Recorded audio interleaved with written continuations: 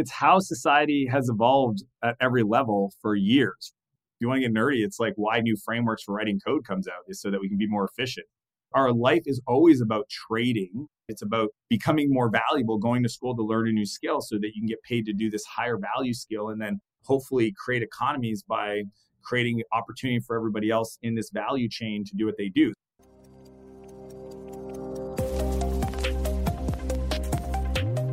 From 7 CTOs, my name is Etienne de Bruin, and you're in the CTO studio.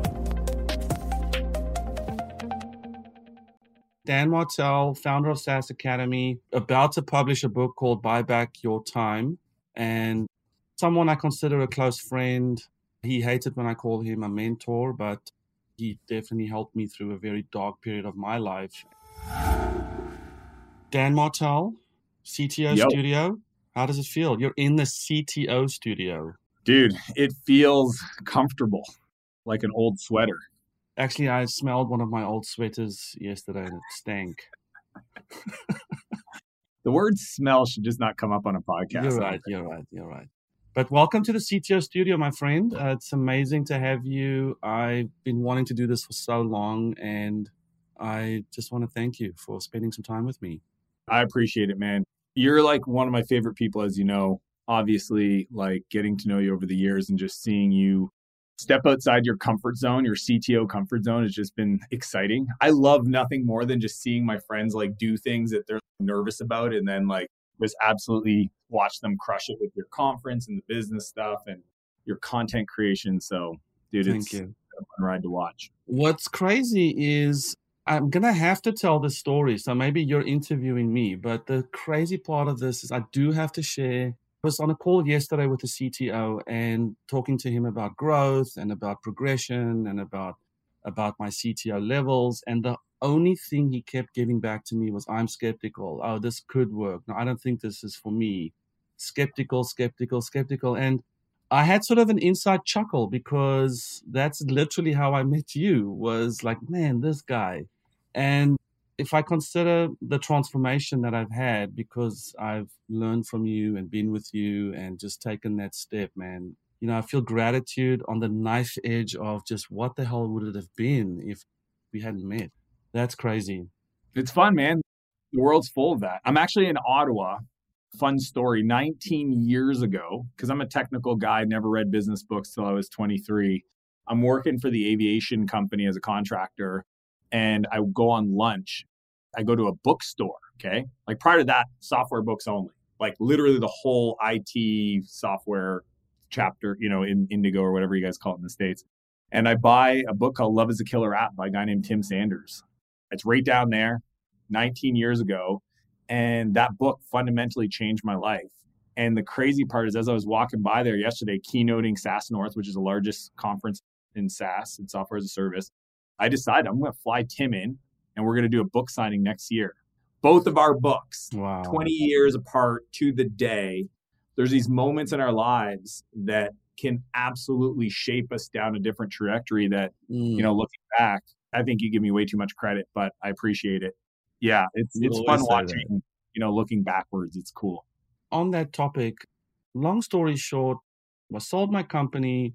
I was extremely depressed and confused, mostly because it was a bit of a contentious sell and I actually lost some friends through the process. And my wife and I were driving up to San Francisco to go see a band with my 2 children. This was 2016.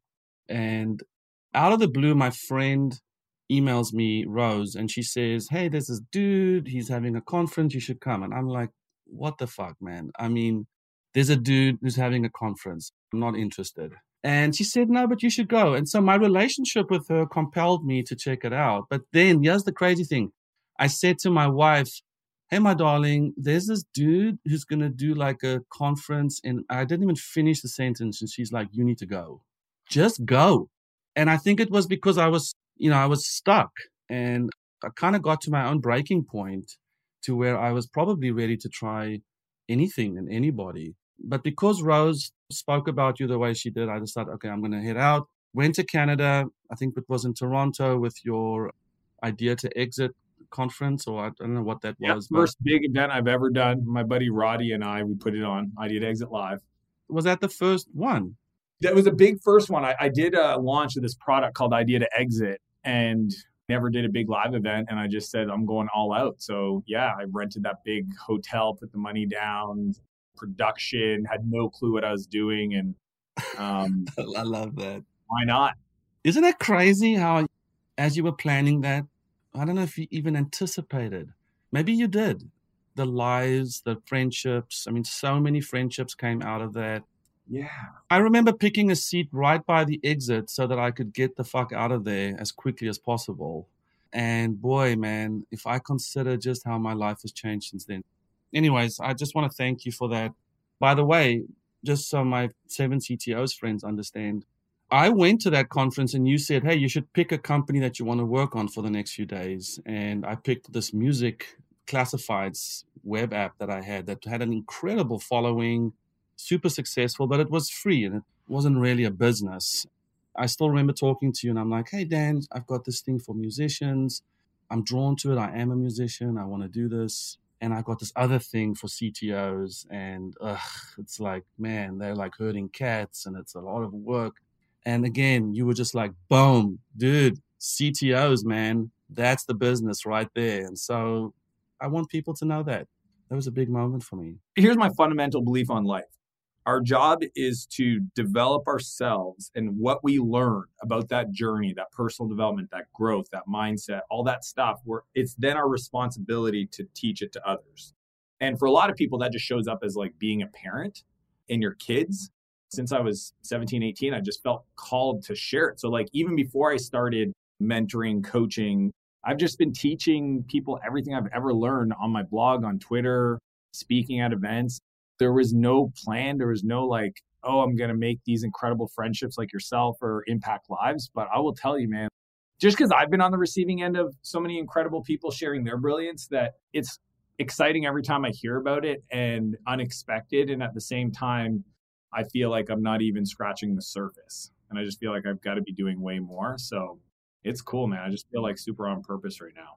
So let's take people then, just so my tech friends can understand. You were raised in Canada, and then you decided to move to Silicon Valley and start your company. Can you just give us maybe the quick Dan Martell progression to where you are today? Yeah. What a lot of people know if they know my story is that I grew up, in a really challenging household environment, diagnosed with ADHD when I was 11. Mom was an alcoholic. Dad was hardly at home. Second oldest of 4. Pretty much life spiraled out of control. When I was 12, 13, I got pulled out for a bunch of different reasons, put into the foster care system, group home system, ended up in trouble with the law and prison at 15 the first time for 2 months. Then got out, said I was going to change my life. I lasted a day. And then it's just crazy. And then at 17, I found myself essentially high and drunk in a stolen car in a high-speed chase with a gun. And I said, if the cops pull me over, I'm just going to point the gun and let them do their job. And for whatever reason, when the car came to a stop, because I ended up smashing into the side of a house, it got stuck, man. And you want to talk about moments. I mean, police grabbed me, dragged me across the front lawn, threw me in the back of the car. And it was really when I woke up sober the next day. Somebody asked me the other day, they said, like, when did you know that your life was going to be different? And for whatever reason, the meaning I gave myself the next morning, sitting in that jail cell in a place called Sussex, New Brunswick, Canada, was somebody obviously was looking out for me, because there was no part of my reality that was going to make it out alive. And here I was. Now I ended up doing 6 months in adult prison because of some of the different things I was involved in, then got released to 11 months in rehab, like this crazy therapeutics community. That was the place where I did the work on myself. And I started this thing that you would call personal development today. But, I had to rebuild a relationship with my family and the trust that I'd lost, and understand my emotional behaviors and what made me angry and how to deal with that and communicate. And it was like one of the most powerful things any 17, 18-year-old kid could go through. But at the end of that program, I was helping Rick, the maintenance guy, clean out the cabins on the site because it was an old church camp. And one of the rooms in the cabin we were cleaning out had this old 486 computer with a book on Java programming. And I just followed chapter 1, man. And as you know, because anybody's done software, bought books, I got the computer within about 20 minutes to say hello world. And that moment, it was funny because I had this false belief that maybe I was like a secret programming genius. Cause I was like, I've never touched a computer and I got it to say hello world. And this is like, so I like had this, again, this meaning that made no sense, right? Somebody was obviously working through me and I ended up just becoming addicted to writing code. I don't know how else to say it, dude. I would sit there with books, 21 days, PHP, Perl, HTML, database architecture. And I would just, my dad spent like $3,000 on books in the next year because he made a deal with me. He said, if you just finish the books, I'll buy whatever next one you want. And then entrepreneurship, just starting to build things for myself and tools and apps, Visual Basic. This is like VB2 or 3, Power Builder, Cold Fusion.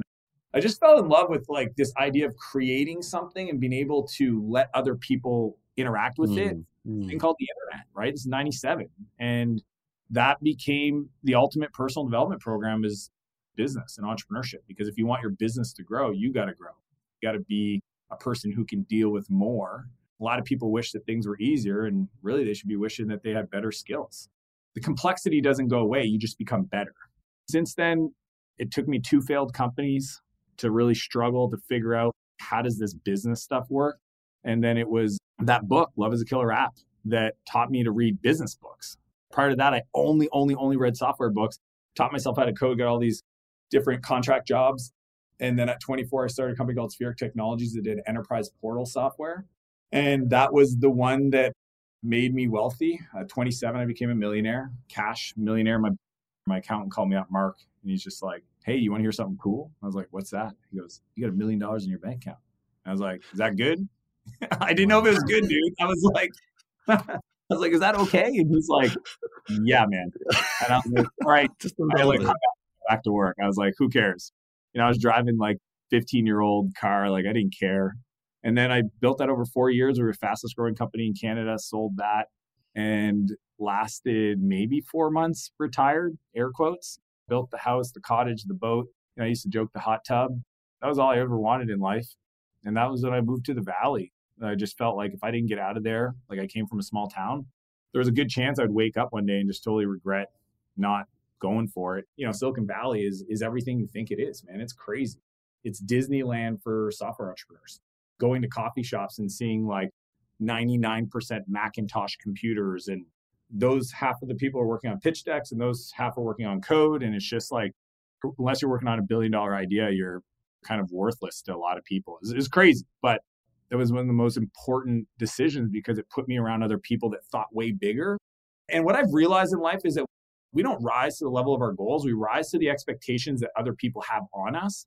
And when you're around people like that and their expectations is $1 billion or bust, like either you do that or you don't. And if you don't, then please get out of my breathing bubble. It was just so powerful as a reminder of proximity and community and positive peer pressure, which I got back when I was 17 in rehab, being around this community of people that were on the same journey. I built 2 more tech companies, raised venture capital for both of those, Flowtown, Clarity. After Clarity, I moved down to San Diego near you to try to take some time off. It didn't last very long. Started the YouTube channel. And then throughout the whole time, as you know, like I was angel investing. I've invested in 50 plus software companies, $4 billion companies, unicorns, Intercom, Hootsuite, Unbounce, GetAround. And today I run the largest coaching company for software entrepreneurs. So I'm the CEO of that, plus High Speed Ventures, which is my kind of like family office holdings company. Both of those are 8-figure companies. And I just love what I do, man. And now I got my book. And just to put things in perspective, my intersection with you was in 2016. I joined JFDI. Cool, yeah. I think in terms of what you said, in terms of rising to the expectations that those have around you, what an incredible group. I loved how I got zapped out of CTO, chip on my shoulder person. In my story was very much like, hey, I wrote the product, I coded it from a blank VI screen, and I started building this product that became a multi-million-dollar product, and we sold the company. I was showing up to other CTOs as sort of that guy. And I think what JFDI taught me was, how do we serve people? How do we, it's not about you. It's about how do you lift others up? How do you get over yourself? I never forget the first and most viral video I made was not only did you give me the quadrants, for those who want to know, the person who created the tech quadrant is in the room today, is Dan, and he made that up in like 60 seconds, but that's a different story. But just making the video to just share that concept with people is not only my most viral video and sort of one of the most canonical definitions, apparently, for what the role of a CTO is, was my gateway into just saying, hey, man, just be authentic, be real, just put yourself out there, give yourself to people. And whatever follows, follows. Who can argue against authenticity? It's beautiful because every person listening, I don't care who you are, what position you are in your life, what's on your journey, the human experience is to face adversity, learn how to overcome it. And if you're not a complete ding dong, teach somebody else how to get through that faster. Literally, our responsibility to people around us is to become better so that we can be an example of possibility. Again, that's what we do for our kids naturally as a parent. No parent wakes up and goes, I don't want to create a better future for my kids. That's part of their DNA. And all I saw in you was like, we're both technical. Like, you're way more technical and I kind of went more the business route. But I had worked with so many CTO and engineer types that I understood that their default was like this kind of cynical, judgmental, critical view of the world and the interactions of people. And you going through that journey, and it's like, okay, I've figured out there's a completely different way. And if I follow this track, I can get a completely different sets of results. And it's like, hey, man, like, yeah, the music thing's interesting. And I know you love doing that. You're an incredible musician, but it's like, hey, that's the thing that's going to light you up. At the end of the day, when our time here on earth is done, Etienne, we're going to lay on our deathbed and we're going to think about the people and the experiences and the lives that we touched. We're not going to think about the company and the money and what's in the bank account. I got lucky because I learned that at 17 years old. And it's been just like this true North Star for me. And I can't help but wish that everybody gets on that same journey. So just to put a bow on the transition from troubled youth to where you are today, what's coming to mind for me is when you saw the 486, you started coding. Did you just leave the old Dan behind? Was it like a... No. This is what's crazy, man. Like, and I'll tell you this every day. And that's why I put it on Instagram stories and you've seen it. If you follow my stuff, I am consistent. I am continuously working on myself. Period. Full stop. There's never a day that goes by that I don't wake up and go, how do I chip away and get better? How do I get better at holding my vision? How do I get better at the energy I bring to interactions? How do I create more value for people? How do I learn how to communicate better? All those things. So it's like, even though I got out of the addiction hole, there was this whole like Dan Martell that needed to get deconstructed and rebuilt. You know, some of my stories, there was just trials and challenges along that way, from like a failed engagement where my fiance came home one day and drops the ring and says, I can't do this. There was addiction. Like, I started drinking again. I've been sober now for 10 years and like had to go through that journey. Even the business stuff, like 2 failed companies. Here's the thing that I know about me is I'm just never going to stop. Like, I'm just not. When I was younger and I had no proof, I sounded crazy. Like, think about it. You were in jail and then you get out and you're like talking about building a business and being successful. And people are like, can you just live? Can you just try not to kill yourself? My dad would just be like, can you please just be normal? And I'm like, look, no. Even today when I talk to him, he's always joking. He's like, man, you're very different. And I'm like, I know that. But it's because I chose a long time ago that if you want to live an extraordinary life, you have to be extraordinary. I don't know why people don't see that. They want these things that very few people have. I want these material things, these relationships, this fitness thing, this energy thing, this recognition and respect. I want these things that very few people have, but you're going to show up and do average? It's just not how it works. So when you say many people and they want that and they don't and blah, blah, blah, what is the unfair advantage that you have that gives you this unquenchable desire to be better? I don't waste my life, man. I don't want to get emotional about it, dude, but I'm just not going to waste my life. I'm not going to wake up and just lay in bed and call it in and not decide. Somebody was looking out for me. I'm alive today. I gave that meaning that I was here for a purpose. I'm going to honor that person that created me. Every person inside who they think they are has a person they could become. I don't care if it's the person, I'm in a hotel right now speaking at this event, if it's the person cleaning the room to the front desk person to the Uber driver. And I just see that in everybody. Like I literally see that in everybody. I see their genius, I see their core, I see their heart. And if anything, over the years, I've just had this like sense of personal knowingness of like, this is what I'm supposed to do. I have no clue how to get there. I have no clue how to do it. I'm going to totally fumble and fail and try again and just, but every day I decided I'm just not going to waste my day. When people are like, oh, my friend died and they're all sad. And I'm like, why are you sad? And they're like, they live such a short life. And I'm like, you're sad because you're not living your life. I see it. When other people around them have these moments, they think of their own death. Dude, I've been thinking about that every day. I live in the 5-year increments that resets every 12 months. Every year I go, I got 5 years left. What am I going to do with those 5 years? I don't know if you were in the JFDI room when I did this exercise where I asked people to think about, if you only had 7 days to live, what would you do? If you only had a month to live, and then if you had 6 months and then 2 years. And the reason I walk clients through that is because it forces you to get crystal clear on what's important. And it removes this belief that people have that I can just drag my feet around the things I want to do and the betterment they should be going for. And because I also know I've got thousands of at-risk youth, these kids that I speak to that I'm an example for paying attention. And I believe that every person should become the person that they needed most as a kid. Become the person who you needed most. Be that person. Be that person, but become that person because you ain't that person because you wouldn't have listened to you. You're not impressive. Go be the person that you needed the most. Wow. Become the person that you needed. I love that, man. If only you wrote a book about this stuff. Yeah, if only. It only took me like 10 years. I do want to switch to a moment I had with you in San Diego, probably it's 2017. We did one of our JFDI groups, and one of your opening sort of sessions with us, we were like 12 people, and you were like, hey, you guys have got a book in you, go for it. If you had the book in you, what is it? What is the story? We went through this exercise. That's when my journey started. So my book's coming out in February, and I credit it to that moment when you were 2017. I was just trying to get back into 7 CTOs and get my head in the game. Of course, imposter syndrome and all these things I was struggling with. And I was like, wow, there's a book in me.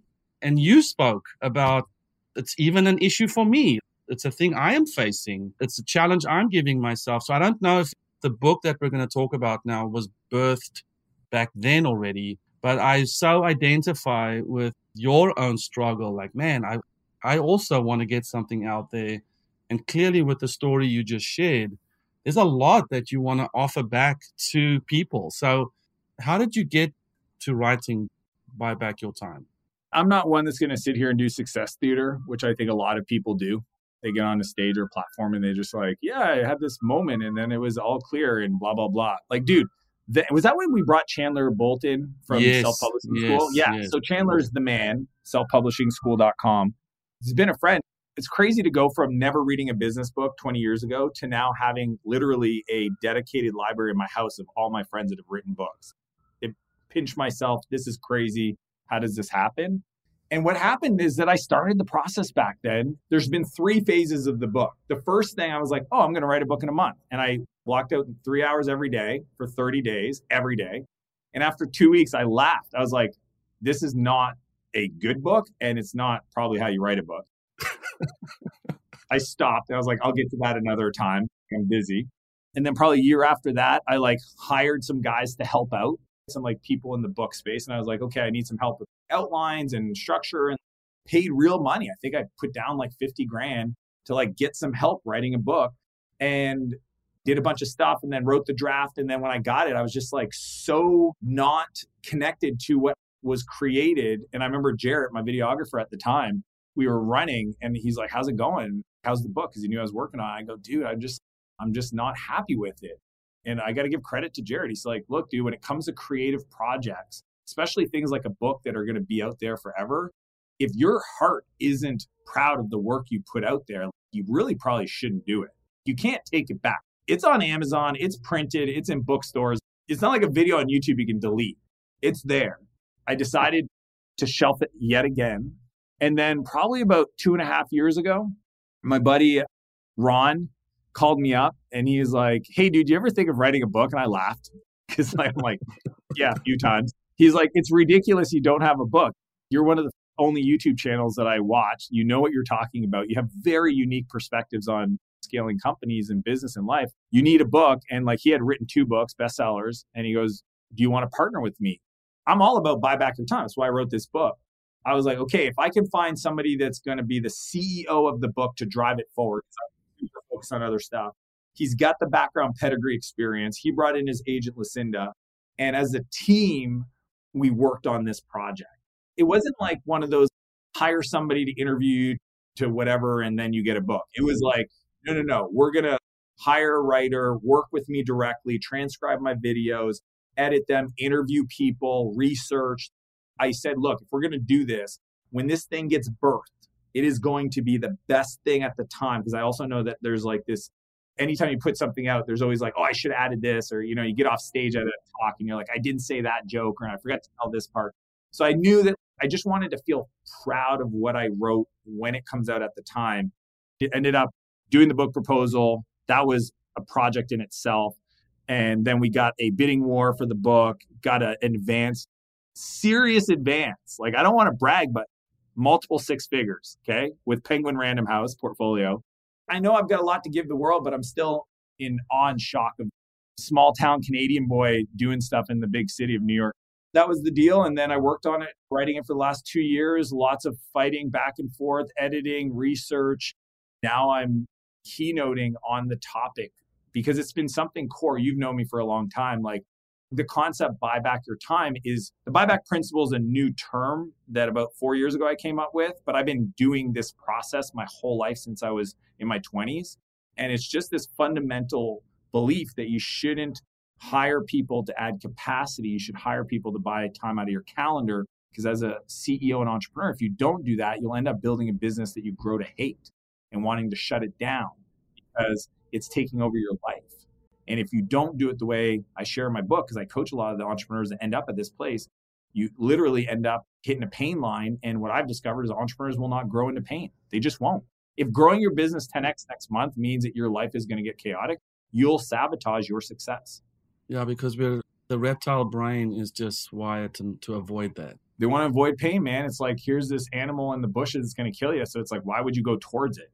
What I want to do is teach people the sequence, not only understand the value of their time. So I teach that. It's called the buyback rate, but also the replacement ladder of the optimal sequence, because I'm a systems thinker and designer. It's like, this is the math. This is the dollar math, the value math on how to replace yourself in your business as fast as humanly possible to get the most value at the least amount of risk. And then in doing that, you will finally get to a place where the more you grow, the more your life is enriched and beautiful and have more energy, and you're doing things that light you up, that make you money. And then from that place, you can create more. Because like, the reason why this is a movement for me is because I want to make sure that entrepreneurs and creators create more. I want CTOs that are like, look, I don't want to be the CEO. I want to write code. I want to be part of the technical decisions. I want to be part of the architectural conversations. I want to build great product. Do that all the time. And then all this other noise that you hate to do, that sucks your energy, that is honestly something you can pay other people to do. In this order, if you do that, you will be able to create more. The world wins. This is what's crazy about entrepreneurship. Every day, entrepreneurs wake up to make the world a better place for every other human being in it. Period, full stop. You aren't an entrepreneur if you don't do that, because the market won't pay you for the value you created because you're not solving problems. So if I can help entrepreneurs to stop hitting this pain line of just like building the business in the wrong order and then deciding to sell it, stall, or sabotage, then I can help them break through it. The world will have more solutions, more abundance, more problems solved, and creators creating. I think that's why God put us here on earth, dude.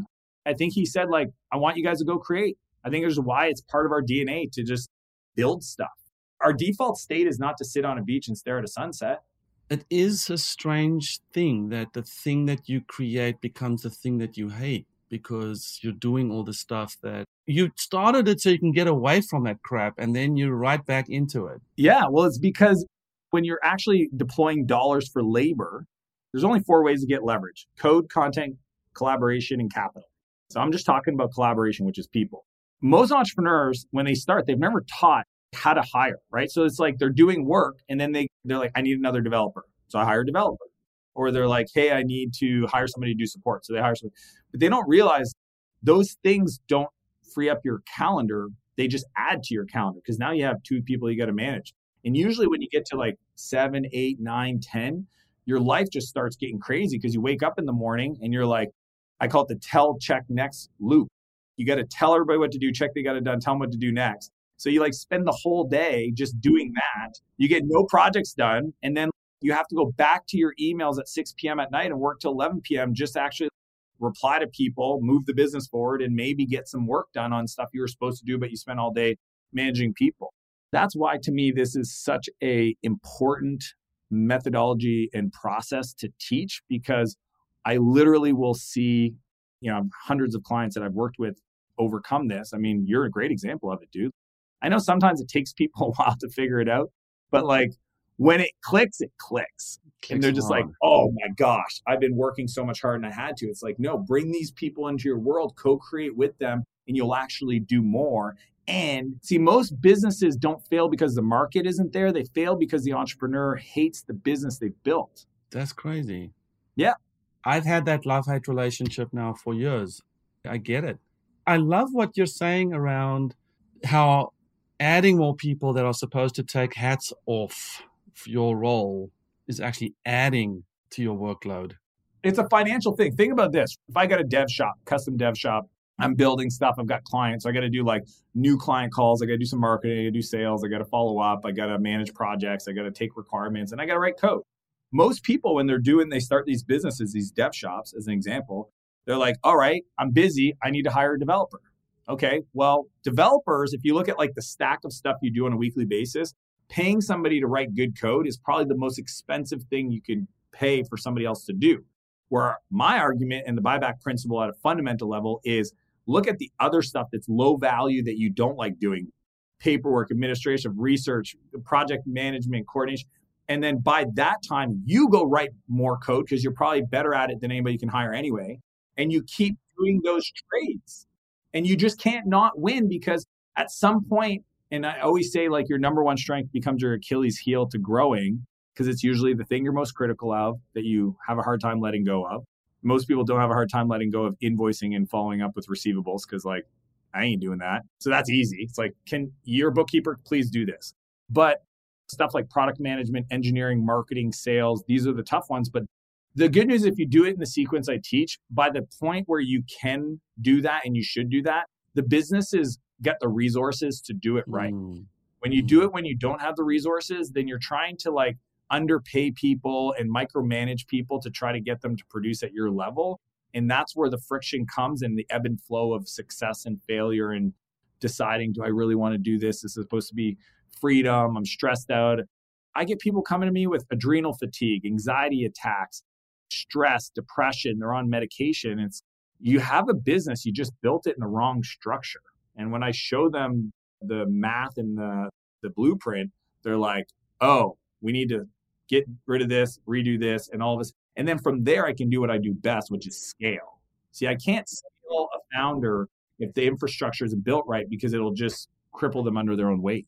So the 2 questions I have, buyback principle applies obviously not just to entrepreneurs and the business. It's probably something that is universal. It's fundamental to any society. Think about it. Do you still grow your own food? Some people do, but it's how society has evolved at every level for years. If you want to get nerdy, it's like why new frameworks for writing code comes out is so that we can be more efficient. Our life is always about trading. It's about becoming more valuable, going to school to learn a new skill so that you can get paid to do this higher value skill and then hopefully create economies by creating opportunity for everybody else in this value chain to do what they do. My executive leaders have executive assistants and we try to outsource stuff. Where I'm at now, and it's levels. Today, I have an executive assistant that's world-class. She has a team. I have a house manager who manages all my personal side of things, like all the physical assets. And like she's the CEO of Dan and Renee, my wife. And you don't start there, but you just keep working your way up these time trades until you get to a place where not only can you grow 2 companies as the CEO at the same time, but you can go travel for 3 weeks in Europe with your family and literally just do what you want to do and have a lot of fun doing it. Yeah, we're buddies. So, like, and train for Ironman. I did 3 Ironmans this summer. I speak, I travel, like I can be generous. If everybody on this call wants to get my standard operating procedures for my executive assistant, house manager, and training, just email me, Dan at danmartell, 2 L's of Martell.com. Email right now. If you listen to this, email and just say EA or send me the EA training or whatever, and you'll get it. So I can be even more generous with my time because I did that, because that will cause 0 extra work for me in my life. And so, like, being able to walk around the world and talk to somebody and be like, man, I want to help you, but my life is so crazy right now, I have to say no. So I'm just going to share this because it's subtle. It's the sabotage, right? So the 3 S's when you hit the pain line: you either stall, sabotage, or sell. Those are the same thing. Sabotage is a funny one. So for example, I'm speaking at this event and I was sitting there with Patrick Campbell from ProfitWell, amazing dude. And this guy was talking about, he came up to us after we got off stage and he's telling us about his problems, right? And he's like, I'm dealing with this and this. And Patrick's like, oh, I know a guy that can help you solve that. And the guy was like dismissive of it. Like he didn't want to hear. I don't know if you've ever seen this. Person's like, here's a problem. You're like, well, I know a guy. Do you want to make an intro? And then they just keep talking about the problem.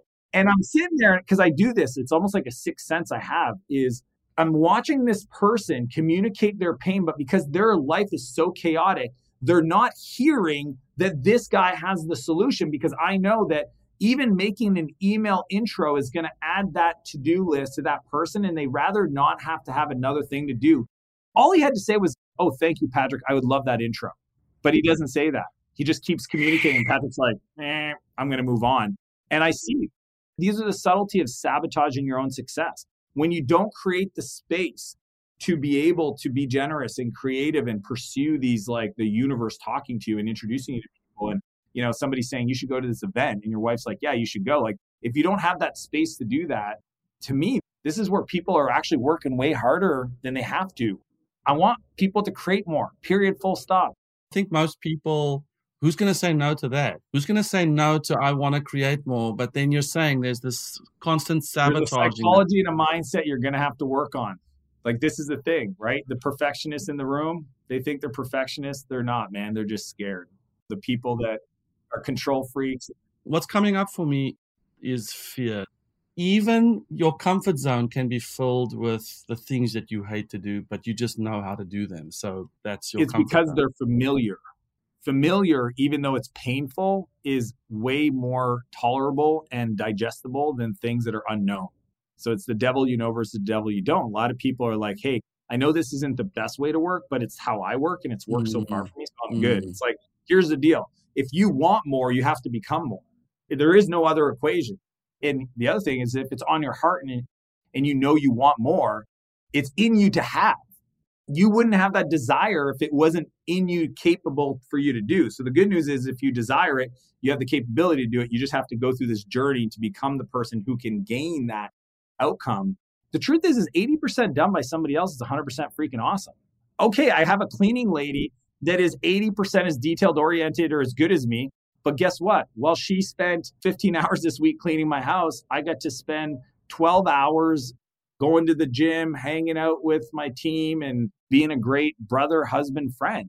So someone might listen to this and say, oh yeah, well, he's a Silicon Valley millionaire. He's funding his whole perfect life. And you said the buyback principle doesn't start with the freaking house. So is there a glimpse you can give for that? Because most of my people are evidence-based, empirical-based, sometimes skeptics. What is the one or two sort of... Here's the deal, though. The first thing I'm going to tell you, in the buyback principle, you don't free up your time to do nothing. You don't free up your time to go watch Netflix. You free up your time to trade your time with valuable things you can get paid for. If I tell people like meal prep, house cleaning, and other personal things, laundry, wash and fold. I had a CEO that I invested in, and his business was going through a really hard time. And I was like, hey, let's meet up. It was a Sunday. He's like, I can't, man. I got to do my laundry. I'm like, dude, you can pay the $5, $6 a load to have somebody else do your laundry so that we can go to the office and whiteboard this solution. But again, they're like, But if I did that, what would I do with my time? That's awesome. You don't know how you're more valuable to the world.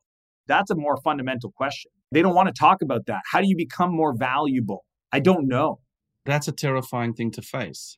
Totally. I don't know. Well, perfect. Let's talk about that. What are the skills you need to develop to get your outcome? Who do you need to become? What does that person look like? What are the traits they have? What are the resources that you can go discover? Is that where you start painting sort of the bigger picture of who you want to? Is that necessary so you can then chip away 100%. at it? In the book, I have a whole chapter on 10X Vision Map because, and I think I did it with you guys in JFDI, right? We need to have a vision for our life. And from that, then we can make a list. That's where the buyback starts. Okay. Yes, because you can't trade your time to do nothing. The whole point is you time trade. I love that. Yes. It's not this sort of, hey, I feel too busy, I want to do the buyback principle. No, it's like, who do you want to be? What do you have you vision for your life? The buyback principle gets you to that. Yes, you just don't hire people to add capacity to doing more of that. You start by buying back time on your calendar, and there's two filters. It's lowest cost, you hate doing. That's the time and energy study I teach in the book. It's like log your 15-minute increments of your life for 2 weeks and then go through with a highlighter and go like red and green, things that give you energy and things that suck your energy, and then dollar signs 1 to 4. $1 sign's cheap, $4 is high. Writing code is 4. And then you literally grab all the reds and the $1 signs and you put them in a bucket and you start figuring out how do you get them out of your life. This is why I feel like you're secretly a CTO. I'm a systems nerd, man. I guess I would be. I'm not a coder as much as I thought I was, but maybe I'm more of a CTO. I just love trying to deconstruct complexity into simplicity because, and this is why in the matrix I teach, the bottom right corner is invest, right? You buy back your time. So you delegate stuff, then you replace yourself, and then you go invest, and you have to invest in either mindset, skill set, or relationships. Those are the 3 things. And people are like, what do I do with my free time? Go invest in your beliefs, go invest in your skill sets, and then go invest in your relationships. And those things should then allow you to produce, which is the top right corner, at a higher level. Here's the reality. The market, this is some Jim Rohn personal development. If you don't know who Jim Rohn is, everybody should go check him out. He's old school, but he talks about it. He says, our goal is to become more valuable to the market. So what you're getting paid today, even if you're an employee, is based on your value. And that's what your hour's worth. So if you get paid a couple $100,000 a year, then your hour's worth $100 an hour. So then how do you make it worth $200 an hour? How do you get it worth $500 an hour, $1,000 an hour? And that's where I teach the buyback rate to say like, okay, if you know what your hour's worth and you can outsource anything in your calendar for a quarter of that, because I want people to get a 4 times ROI, it's mathematically you should. And then with that time, then go and invest in your skills and your mindset to become more valuable and trade up. And it doesn't matter if you're a programmer at Google getting paid $2 million a year to code, or you're the CEO of your own business and side hustle. This is just how the world works. It's what I remember when I met you again in that event. I will never forget how there was this gorgeous conference venue and a lot of people, big, like a stage. And I don't think you even had screens on there. Maybe you did, but there was a flip chart. There was analog a flip chart. And I was like, hang on, this is like a massive conference room. There's no cameras. There's no screen projection. It's the dudes up there with a freaking Sharpie and flip charts. This is what I remember so fondly remember is, I gave you like 10 minutes before I was going to bounce. But when you turned to the flip chart and you started drawing like, dude, I am in. As I'm listening to you say, oh, it's the $4 bucket and then the $1 and then you move it. I'm like, is the book filled with sort of that kind of detail? What's funny is when I handed in the first draft to my editor, they kindly called me up to explain to me there's a difference between a university textbook and a best-selling book.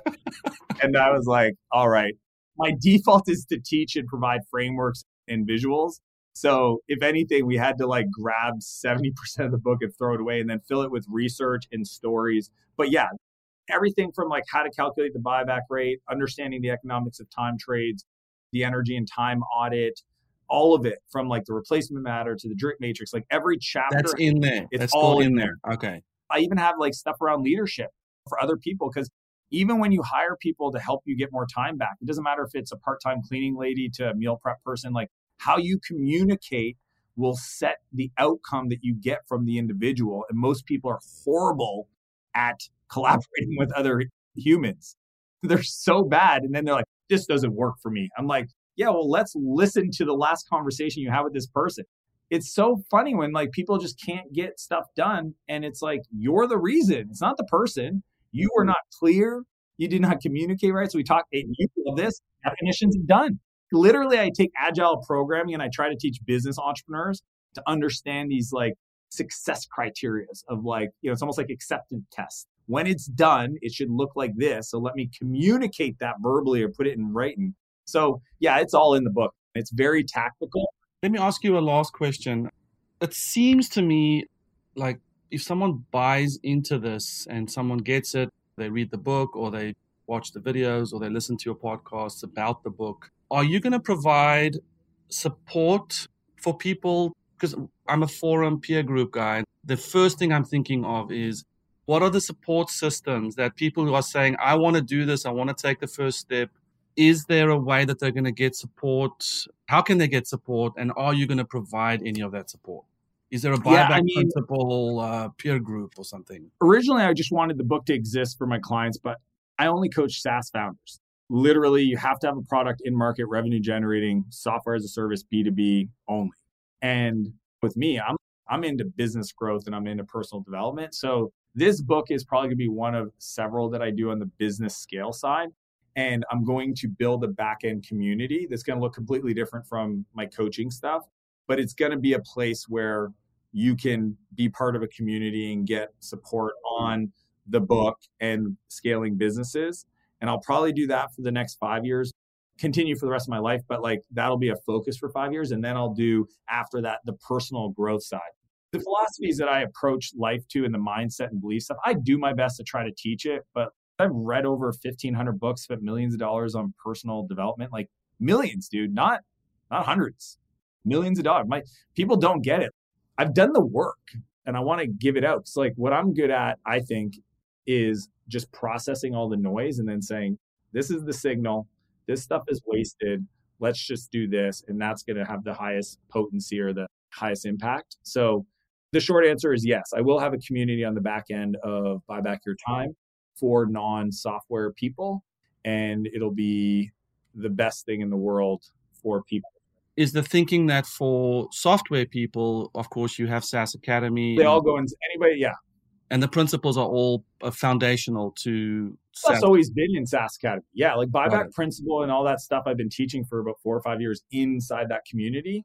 Cool part is that I get paid to R&D these frameworks. And then the stuff that I'm like, ooh, that needs to get codified a bit more, that becomes the book. And then I'm going to have a different community of people that want kind of like business growth coaching and mentoring.